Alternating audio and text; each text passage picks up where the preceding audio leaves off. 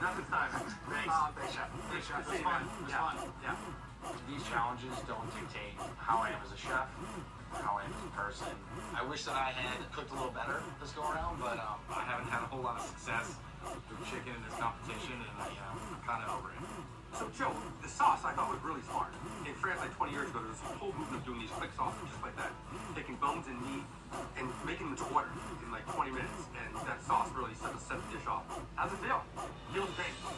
I'm not going home. I'm still in this. I'm moving on. Feeling a little bit of momentum behind me. Feels great.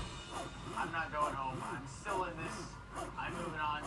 Feeling a little bit of momentum behind me. 2 chefs down, 12 to go. Track record. I might be able to pull this off and come out with the title of top chef. That was awesome. See you next week.